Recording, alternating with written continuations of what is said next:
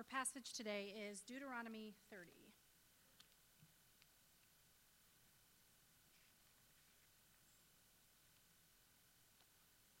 And when all these things come upon you, the blessing and the curse, which I have set before you, and you call them to mind among all the nations where the Lord your God has driven you, and return to the Lord your God, you and your children, and obey his voice in all that I command you today, with all your heart and with all your soul, then the Lord your God will restore your fortunes and have mercy on you, and he will gather you again from all the peoples where the Lord your God has scattered you.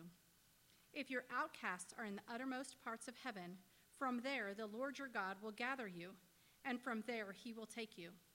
And the Lord your God will bring you into the land that your fathers possessed, that you may possess it. And he will make you more prosperous and numerous than your fathers. And the Lord your God will circumcise your heart and the heart of your offspring, so that you will love the Lord your God with all your heart and with all your soul, that you may live. And the Lord your God will put all these curses on your foes and enemies who persecuted you.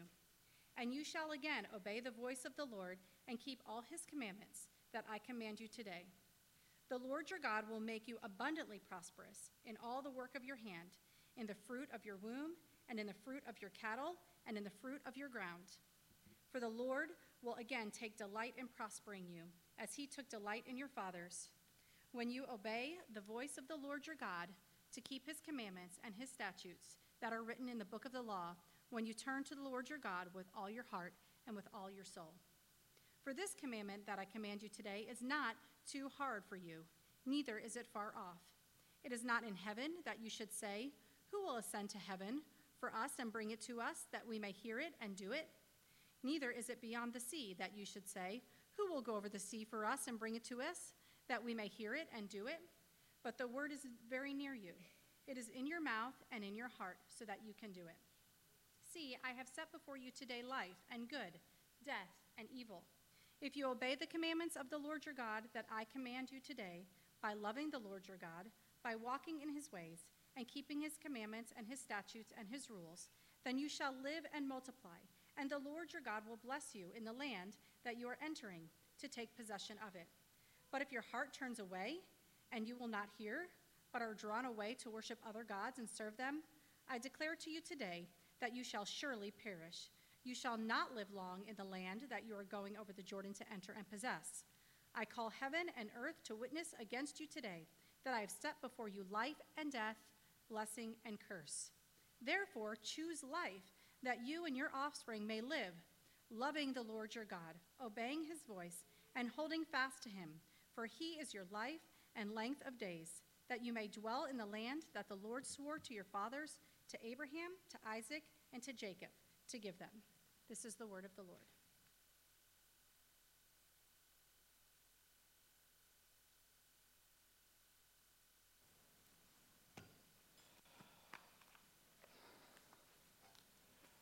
Wow, there are some songs that we sing, Jay, that I just want to shout.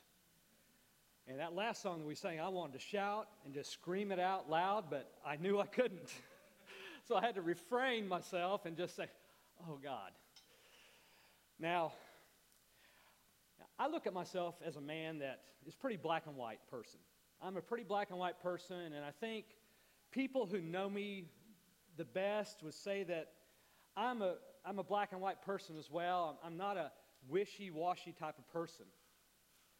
But these last few weeks, as we've been going through the book of Deuteronomy and these last chapters, 27, 28, 29, it's really been challenging me. It's been challenging me to really look at my view of God. It's not that it's shaken my view of God, but it's challenged me to look more intently of how I view God, to drill down deeper at really, how do I view God? Because we've been faced with some questions. We've been faced with the fact that God is a God who is good. He is a God who is loving and full of mercy and full of grace, always wanting to forgive. But at the same time, God is a God of justice and judgment. And sometimes when you're faced with those two realities about God, it brings some questions into people's minds. It brings some questions like, how can there be a God who is so loving and so good? At the same time, he's a God who is a God of justice and judgment. Haven't we seen that with the blessings and the curses? How is it that it seems like that God always wants to come along and graciously forgive people?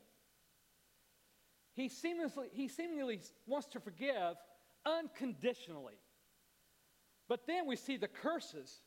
The curses are so fearsome that we looked at in chapter 28. They're so fearsome, and they're obviously conditional. And so it seems like for the first time in the biblical narrative that it makes it clear that there is some kind of tension. There's some tension, and this tension is something that we've brought about. We have a holy God, a God of justice, a God who will punish sin, who cannot clear the guilty. And he says that to Moses in chapter 38 of Exodus.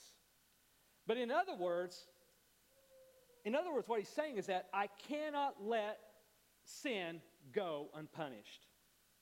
But at the same time, God is a God of endless love. He's a God of endless faithfulness, endless forgiveness, and he desires relationship with us. And it's because of us human beings, and because of Israel, how flawed they were and sinful they were, that it creates this unresolved tension. Because the question is this: how can God be faithful to who he is, and how can God be faithful to who he is? That's the question. Dr. Martin Lloyd-Jones, in one of his revival sermons, put it so beautifully. The good doctor, using Exodus 33, when Moses asked God, God, I want to see your glory. And God, you know what happened? God said, okay, I'll put you in the cleft of the rock. I'll cover you with my hand as I walk by, and then I'll let you see the backside of me. Because no man could see my face and live. And then in all that, it's interesting what the doctor said. In all that, as he was talking to Moses, saying this to Moses, he said, I will show you my goodness. And in all that, he says, I will forgive who I will forgive, and yet I will punish every sin. I will forgive who I will forgive, but yet I will punish every sin. And he said, doesn't that seem to be a contradiction? I will forgive whoever I want to forgive, but I'll punish every sin. And the doctor put it this way. This is what he said. Why is it that God wants to forgive? Why is it that God wants to forgive and punish, or why is it that God punishes every sin? Why is it, you know why God punishes every sin? It's because he is so good. He's so good. If there was a judge who would just said, hey, your crime, don't worry about it. I'll let you go. We wouldn't think that guy would be a very good judge, would we? No, we wouldn't. We wouldn't think that he was a good judge. But on the other hand, why is it that God wants to forgive us? Why is it that God wants to love us? Why is it that God he won't let us go? It's because he's so good. He's so good. Ah, you say. How in the world could there be a God that is that comprehensively good. How's that possible? Listen, either he's going to be fully good in terms of his holiness and judgment, and only partially good in his love and his mercy, in terms of his love and mercy. So either you have a God fully good in his love, but not good in his holiness and judgment, and only partially good in his love. But there is no way on earth that there can be a God who is completely good, comprehensively good. There's just no way. And that is why we have groups of people and we have churches who lean one way or the other on their view of God. But as a church, we preach and we believe that that the Bible clearly teaches that God, the God that we serve, is fully good in his mercy and his love, and he is fully good in his holiness and his judgment and his justice, simultaneously all the time. And folks, that is the basis of the gospel. That's the basis of the gospel. Now, as we jump off into chapter 30 here, I want to give you three things that we're going to see in this chapter. And the beauty of this chapter is that Moses is looking forward to the future. He's looking forward to the future. And so the first thing that we're going to see is this. We all fail to live as we ought. We all fail to live as we ought. Now, I don't want to spend a whole lot of time here, but I do think it's important because if we don't get what is being said right up front in this chapter, then we can misread the very end of the chapter. And so look what Moses says in verse 1. He says, and when all these things come upon you, the blessing and the curse, which I have set before you, and you call them to mind among all the nations where the Lord your God has driven you. Now, what God is saying here is that I'm going to drive you out of the land.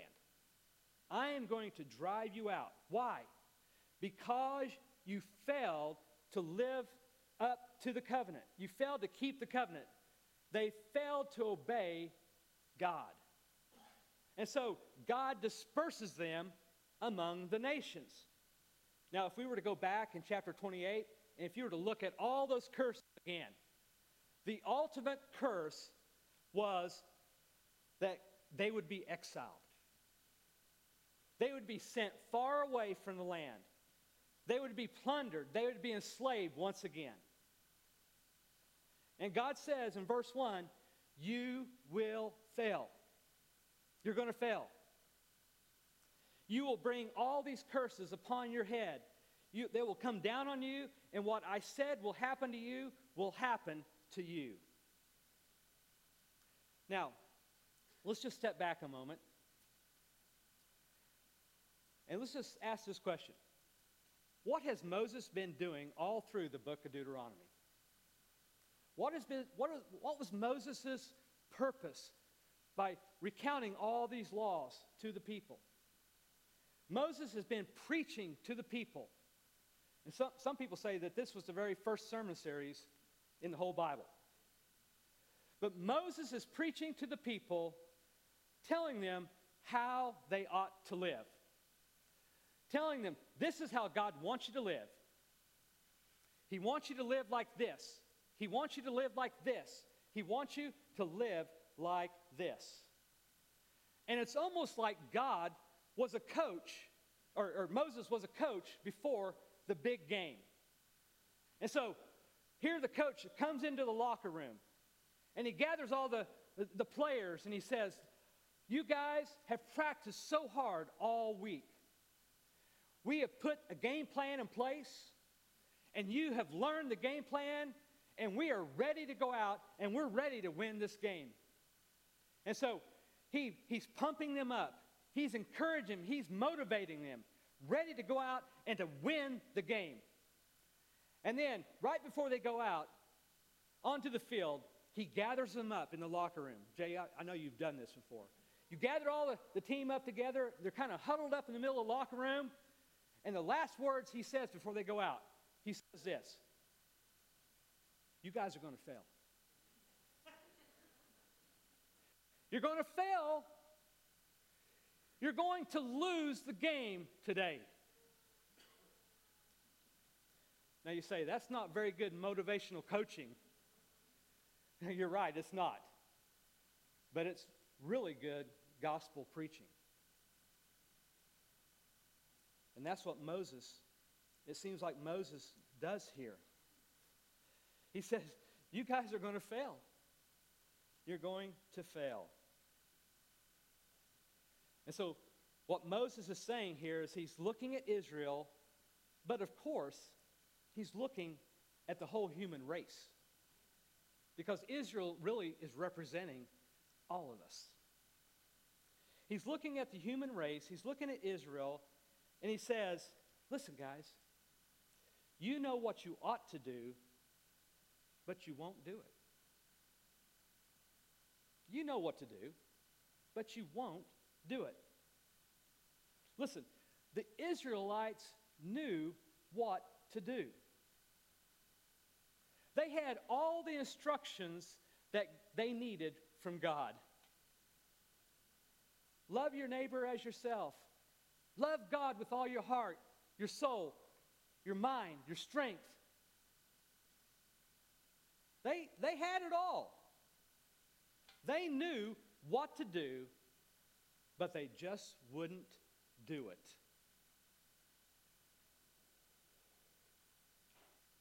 Well, how about we get real right now? Every one of us here this morning, we know what to do. We know what to do. You see, the problem isn't in knowing what to do.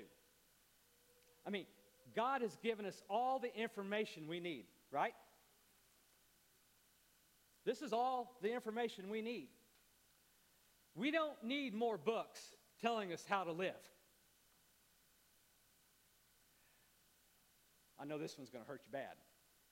We don't need more podcasts to listen to tell you how to live.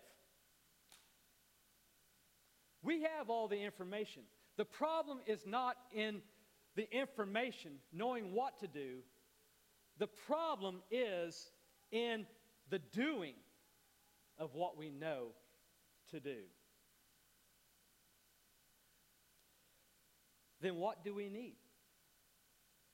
We need the power to do what we don't have the power to do right now. We need the power to do the power that we don't have to do right now. I think I messed that totally up. I think you got the point. And so the first thing that Moses tells them here is, guys, you're going to fail. You are going to fail. And listen, we have to constantly be reminding ourselves of that as we preach the gospel to ourselves. We don't have the power to do it in ourselves. We don't have the power to do what we know to do apart from the gospel. We can't do it. And so the first thing that Moses tells them is you're going to fail. You're going to fail. The second future thing that we see that Moses gives them is this: God has a plan to fix hearts. God has a plan to fix hearts. Now, if you didn't read what Dylan sent out in the newsletter this week about verse 6, then I want to share it with you right now. Because what he sent out there in the newsletter was that what John Piper says about verse 6 here in Deuteronomy chapter 30. What John Piper says about verse 6 is, it is the most precious and the most hopeful verse in the entire chapter. It is the most precious and the most hopeful verse in the whole entire chapter. And in my mind, it is the center of this chapter. And so we're going to camp out here for a moment, okay? So just relax and hang on in this right here. And so let's look at verse 6, see what it says. And the Lord your God will circumcise your heart and the heart of your offspring, so that you will love the Lord your God with all your heart and with all your soul, that you may live. Now, if we were to go back into verses 2 through 5 there, we would see that Moses tells the people that they're going to return back to the land. They're going to return back to the land, that God would bring them back from exile, and he would restore the land to them, and it would be better than ever. They would be more prosperous than they ever had been, more prosperous than their fathers. But then in verse 6, Moses says that the Lord God will circumcise your hearts and the hearts of your offspring, and you will love the Lord your God with all your hearts, so that you may live. So here's the question. What is Moses talking about? Now, we have already seen this whole idea about circumcising the heart. In fact, in Deuteronomy 10:16, Moses said, he tells them to circumcise the foreskin of their hearts. Now, that's different. That's totally different than what Moses is saying here. Because what he's talking about here is what the rest of the Bible clearly brings out. Like in Jeremiah, in Ezekiel, when it calls this the new covenant, the new heart.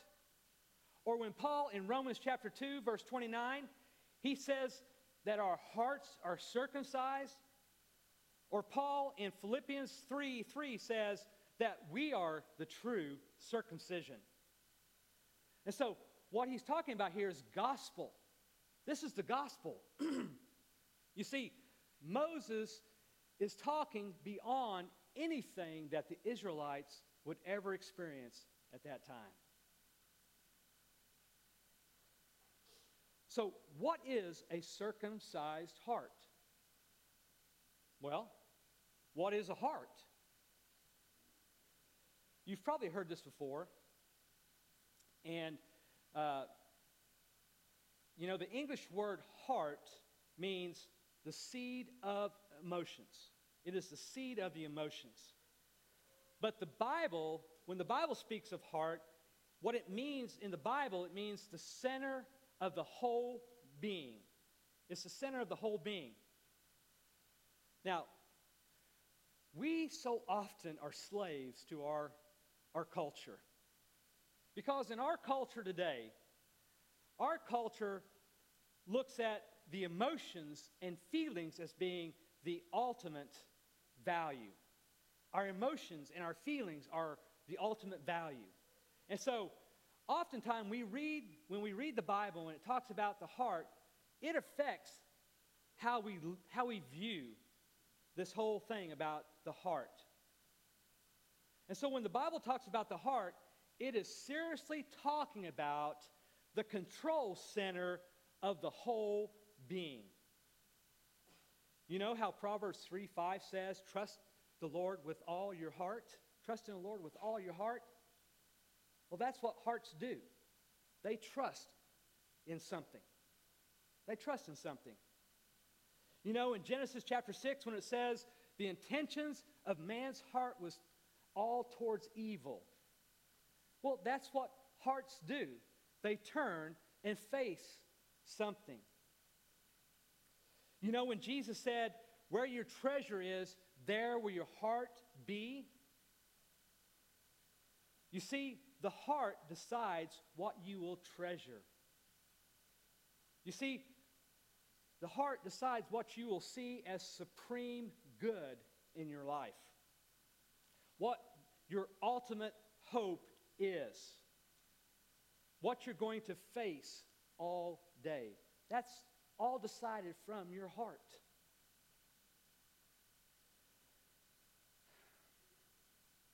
You see, the heart is what you love most. The heart is the seed of your greatest loves. Because what the heart wants most, the mind finds reasonable. The emotions find desirable. And the will finds doable. Let me repeat that. What the heart wants most, the mind finds reasonable. The emotions find desirable. And the will finds doable. And what that means is that our heart sets our affection, it affects our mind, it affects our emotions, it affects our will. And having said all that, then what does it mean to have a circumcised heart? What does it mean to have a circumcised heart? Now, when you talk about a circumcised heart, it's really kind of a scary thing. It's a scary thing to think about. Peter Craigie, in his commentary, he thinks it means that God is doing surgery on your heart. He's doing surgery on your heart. Other commentators, they look at it like this. Circumcision was a sign. It was a sign of the outwardly and the externally obedience that you put forth. It was a physical sign that now I have come into a covenant community and I'm making myself subject to the laws of God. But then heart circumcision would be the inner love motivation. The inner love motivation to do that. Isn't that what it says here in verse 6? Isn't that what it says? Let's read it again. Look what it says. And the Lord your God will circumcise your heart and the heart of your offspring. Why? So that you will love the Lord your God with all your heart. You'll love God with all your heart. Now, let me illustrate it to you like this. You know, there's such a thing as marriages where two people tie the knot. They tie the knot for some legal purpose or some business purpose or some political gain. I mean, there have been thousands upon thousands of marriages throughout the centuries where the only reason they got married was some political purpose or legal purpose. Now, when I was falling in love with my wife,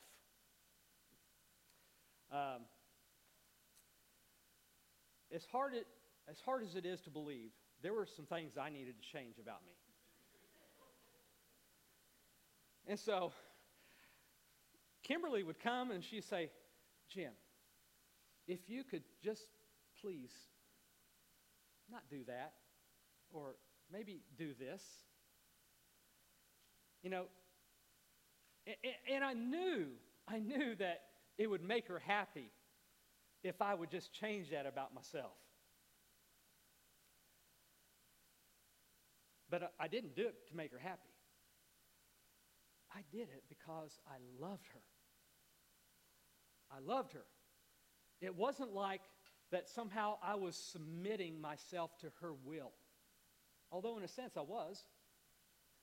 It wasn't like that she was commanding me to change. But in a sense, she was kind of asking me, hey, could you change this about you? And so, it wasn't that she was demanding me to do it, that I was doing it because I loved her. And that's what it means to have a circumcised heart. A circumcised heart is when what you ought to do and what you want to do are the same. A circumcised heart is when what you ought to do and what you want to do are the same. One of the best expressions of this comes from a line from an obscure John Newton's hymn. Listen to what he says. Our pleasure and our duty, though opposite before, since we have seen his beauty, are joined to part no more. Our pleasure and our duty, though opposite before, since we have seen his beauty, are joined to part no more. I love that. It's when our pleasure and our duty are the same thing. That is a circumcised heart. Now, how is that all possible? How is it possible to get a circumcised heart? How could God do such a thing? Now, I didn't grow up in church, so I never went to Sunday school. I never learned the Bible stories, as a little tyke in Sunday school. Some of you did. Some of you grew up in church. Some of you went to Sunday school growing up. And every time that something was mentioned about circumcision, did you ever ask the teacher, what is circumcision? What is circumcision? What did they tell you? What did they explain it to you? Or did they say, go ask your parents? Yeah, go ask your parents. Now, when you first learned of circumcision, when you first learned what circumcision was, how did you respond? No. No, you got to be kidding. You got to be kidding. That's gross. What in the world? Couldn't have God just asked us to get a tattoo?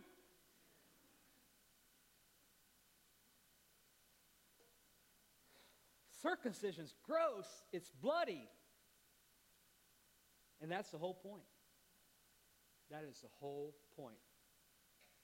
Back in the day, when people made covenants, they didn't sign their name on a dotted line, did they? You know what they did? They took an animal and they cut it in two and they laid it on the ground, one piece over here, one piece over here, and they would walk between it, stating that if we do not keep this covenant, what has happened to this animal will happen to us. That was making a covenant.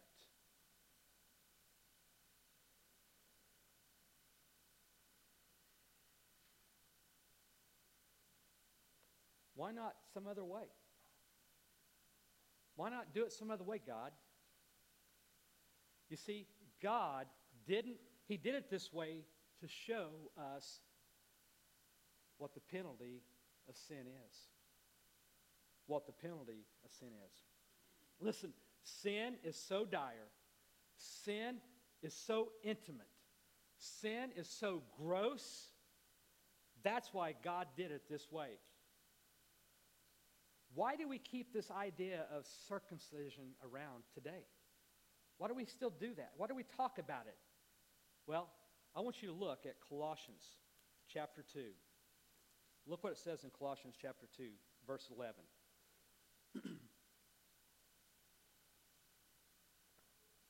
Listen to what Paul says. In him also you were circumcised by the circumcision made without hands, by putting off of the body of flesh, by the circumcision of Christ. The circumcision of Christ. What is Paul talking about here? He's talking about the cross. He's talking about the cross. It says, Christians, your hearts have been circumcised by the circumcision of Christ. It doesn't just say that when we become a Christian, that God gives us a new heart. No, you got the circumcision of Christ. Now, what does that mean?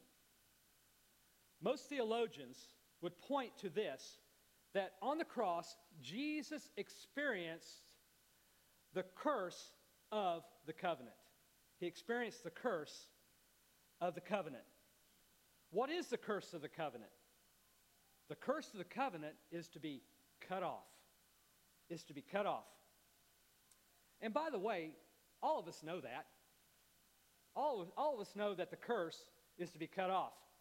Because if you wrong somebody, if you lie to them, or if you cheat them, what are they going to do to you? What do? They cut you off. They don't have anything to do with you anymore. You're cut off. And so the curse of the covenant was to be cut off. So God says, you disobey me, the penalty is to be cut off. Cut off from me. Cut off from life. Cut off from light. To be cut off from everything. And when Jesus was on the cross, he experienced that penalty for you and for me. That's what we deserve. But he experienced it. Listen, another way of putting it is this. In the garden, God cut off Adam and Eve from the garden. Why? He cut them off because of their sin. And then what did God do? God set a cherubim in front of the entrance of the garden with a flaming sword going all different directions. That was the first ninja. He cut them off. And the only way to get back into the garden was to go under the sword. Under the sword. And in a sense, Christ went under the sword for us. And in a sense, that was his circumcision. He was cut off, and he experienced that for you and for me. Now, when I put my faith in Christ, objectively, I have a relationship with Christ.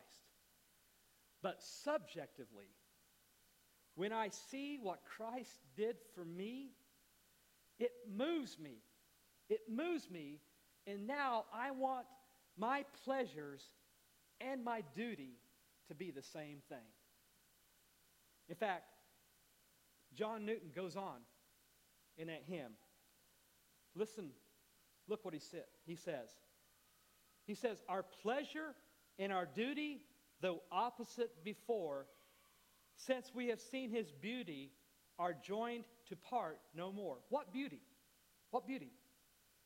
Here it is.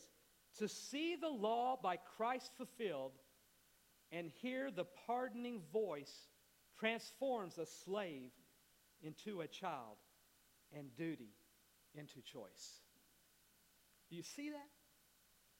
Do you see what he's saying there?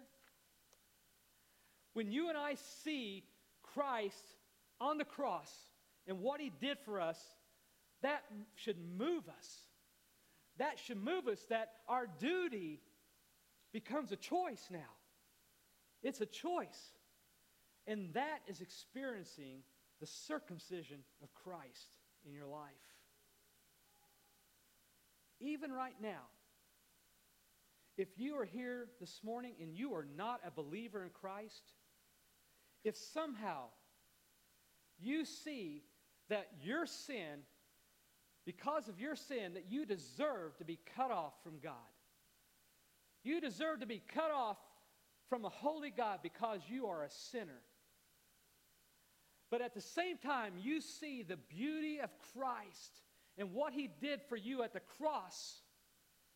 That is God moving in your heart. That is God working in your life to circumcise your heart. Don't ignore what God's doing in your life right now. Don't ignore what God wants to do to bring you back to Himself. But receive it. Believe it and receive it by faith.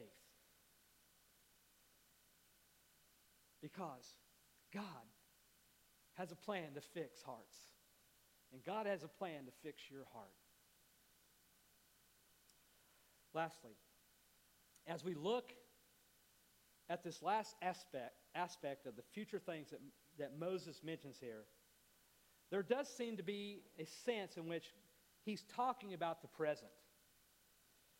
When you look at what Moses says, he tells them, hey, you guys are going to fail, and as a result, the curse is coming down upon you.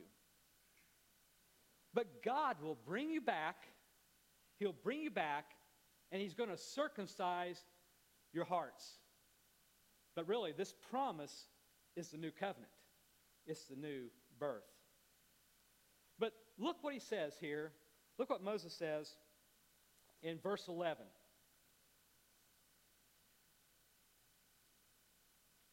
This is what he says. For the covenant, or for the commandment that I command you today is not too hard for you, neither is it far off.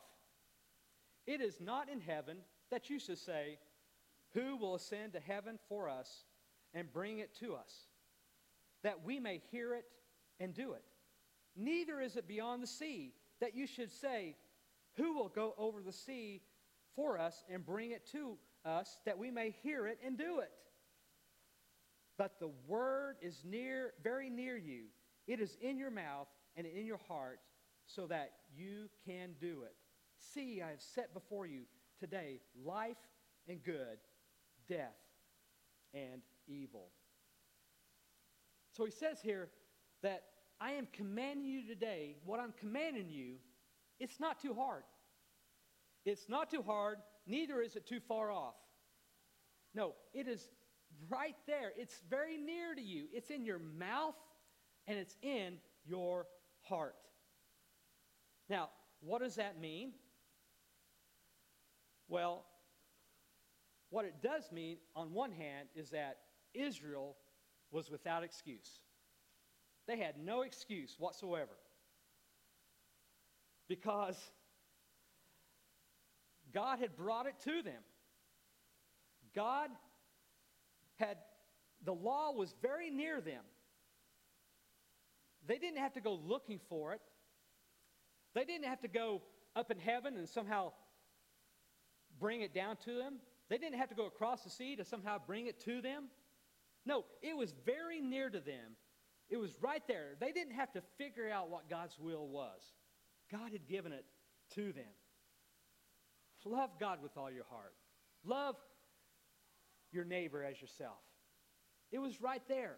No excuses. Yet we do need to remember that Moses said, you're going to fail. You're going to fail. They're not going to keep the covenant. You just won't do it. And so, Apostle Paul was right when he said in Romans chapter 10, look what Paul says in Romans chapter 10 about this. As he is quoting Moses' words here. Romans 10:4.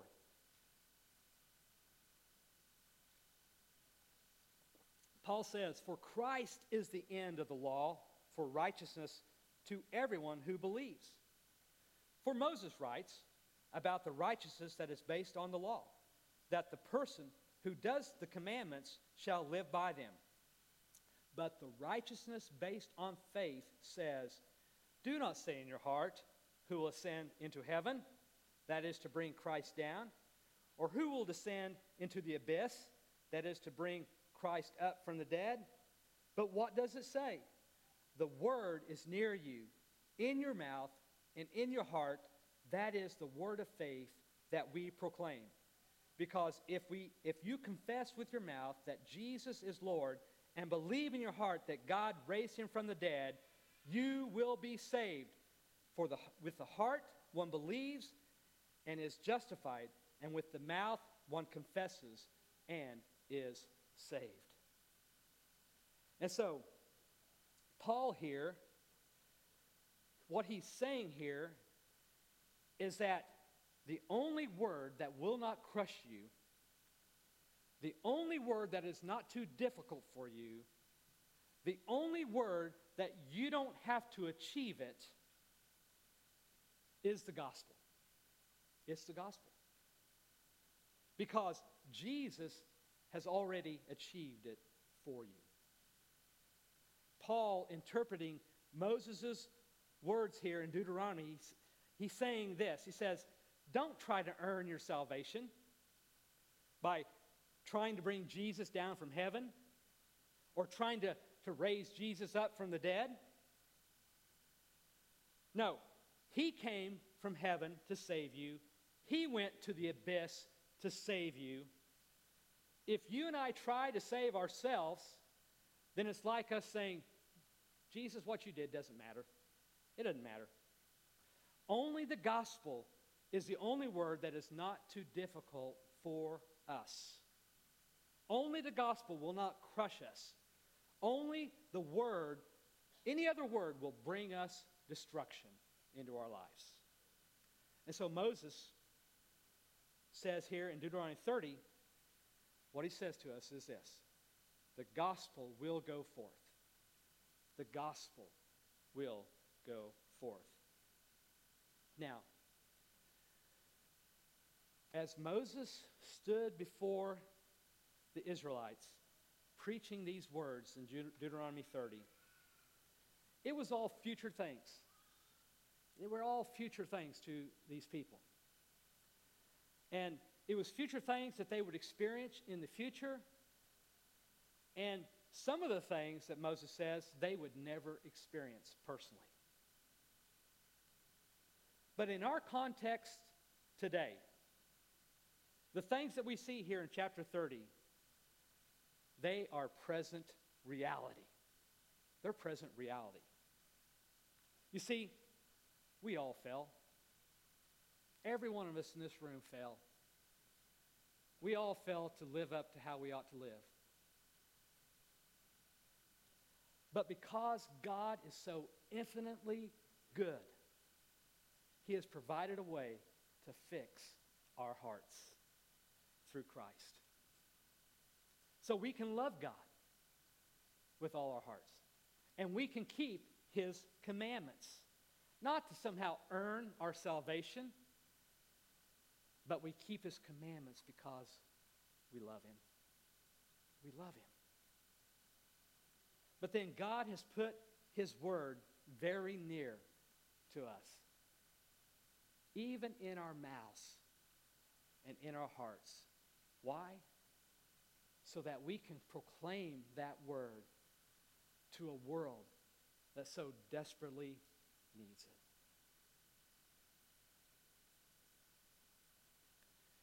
Even this morning, we get to proclaim His word together. He's given us an opportunity to proclaim His word together, the gospel, through the taking of the Lord's Supper.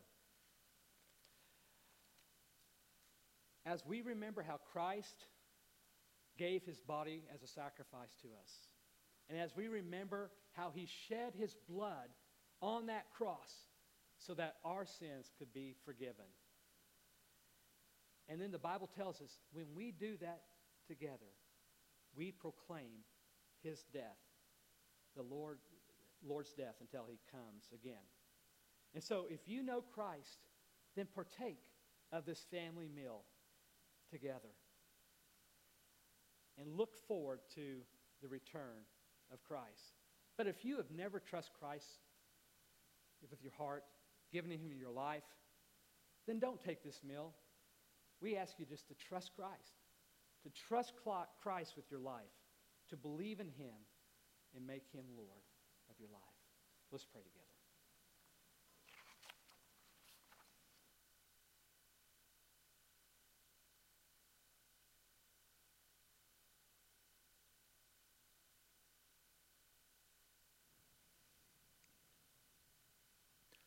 1 Corinthians 11, verse 23.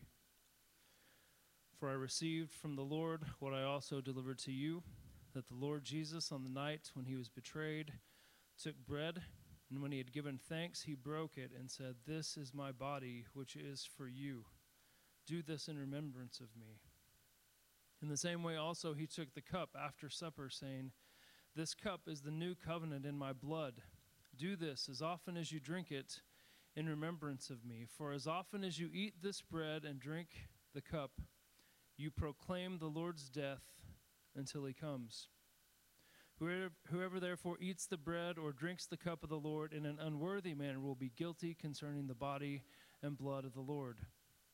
Let a person examine himself then, and so eat the bread and drink of the cup. For anyone who eats and drinks without discerning the body eats and drinks judgment on himself." Let's pray. Jesus, your word is very near. It is in our hearts. It is in our mouths. We've heard it proclaimed today, and we're also even going to put the visible word in our mouths. We're going to eat bread, and we're going to drink juice, and we are going to remember your circumcision. We're going to remember, Jesus, when you were cut off. You were cut off from your Father so that we could be with him and so that we could be with you and be ourselves temples of your Holy Spirit so that you can live within us and guide us and change us and continually refresh and renew our hearts. Those of us who are Christians, and we already know you today, Lord, we don't need new hearts, but we need continual renewal, because we forget to look at your beauty and gaze back at the cross and remember how precious you are, how you are our treasure. We forget and we get wrapped up in this world, Lord. So will you help us to examine our hearts this morning for sin that is lurking, for sin that has dominated our minds, for idols that we've put in your way, Lord, and we want to cast them down, Lord. Bring us to repentance and let us leave this place with renewed commitment to obey your commandments because we love you. And we love you because you loved us first. That's what we see in the cross. And God, as Jim prayed, for those of us here who do not know you, I pray that you would circumcise their hearts today,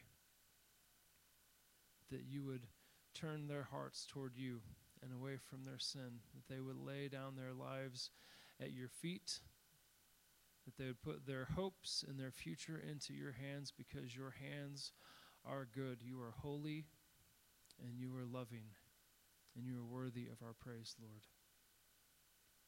Thank you for your death. Thank you for your resurrection. Thank you for new hearts. We celebrate what you've done for us today, Jesus. In your name we pray. Amen.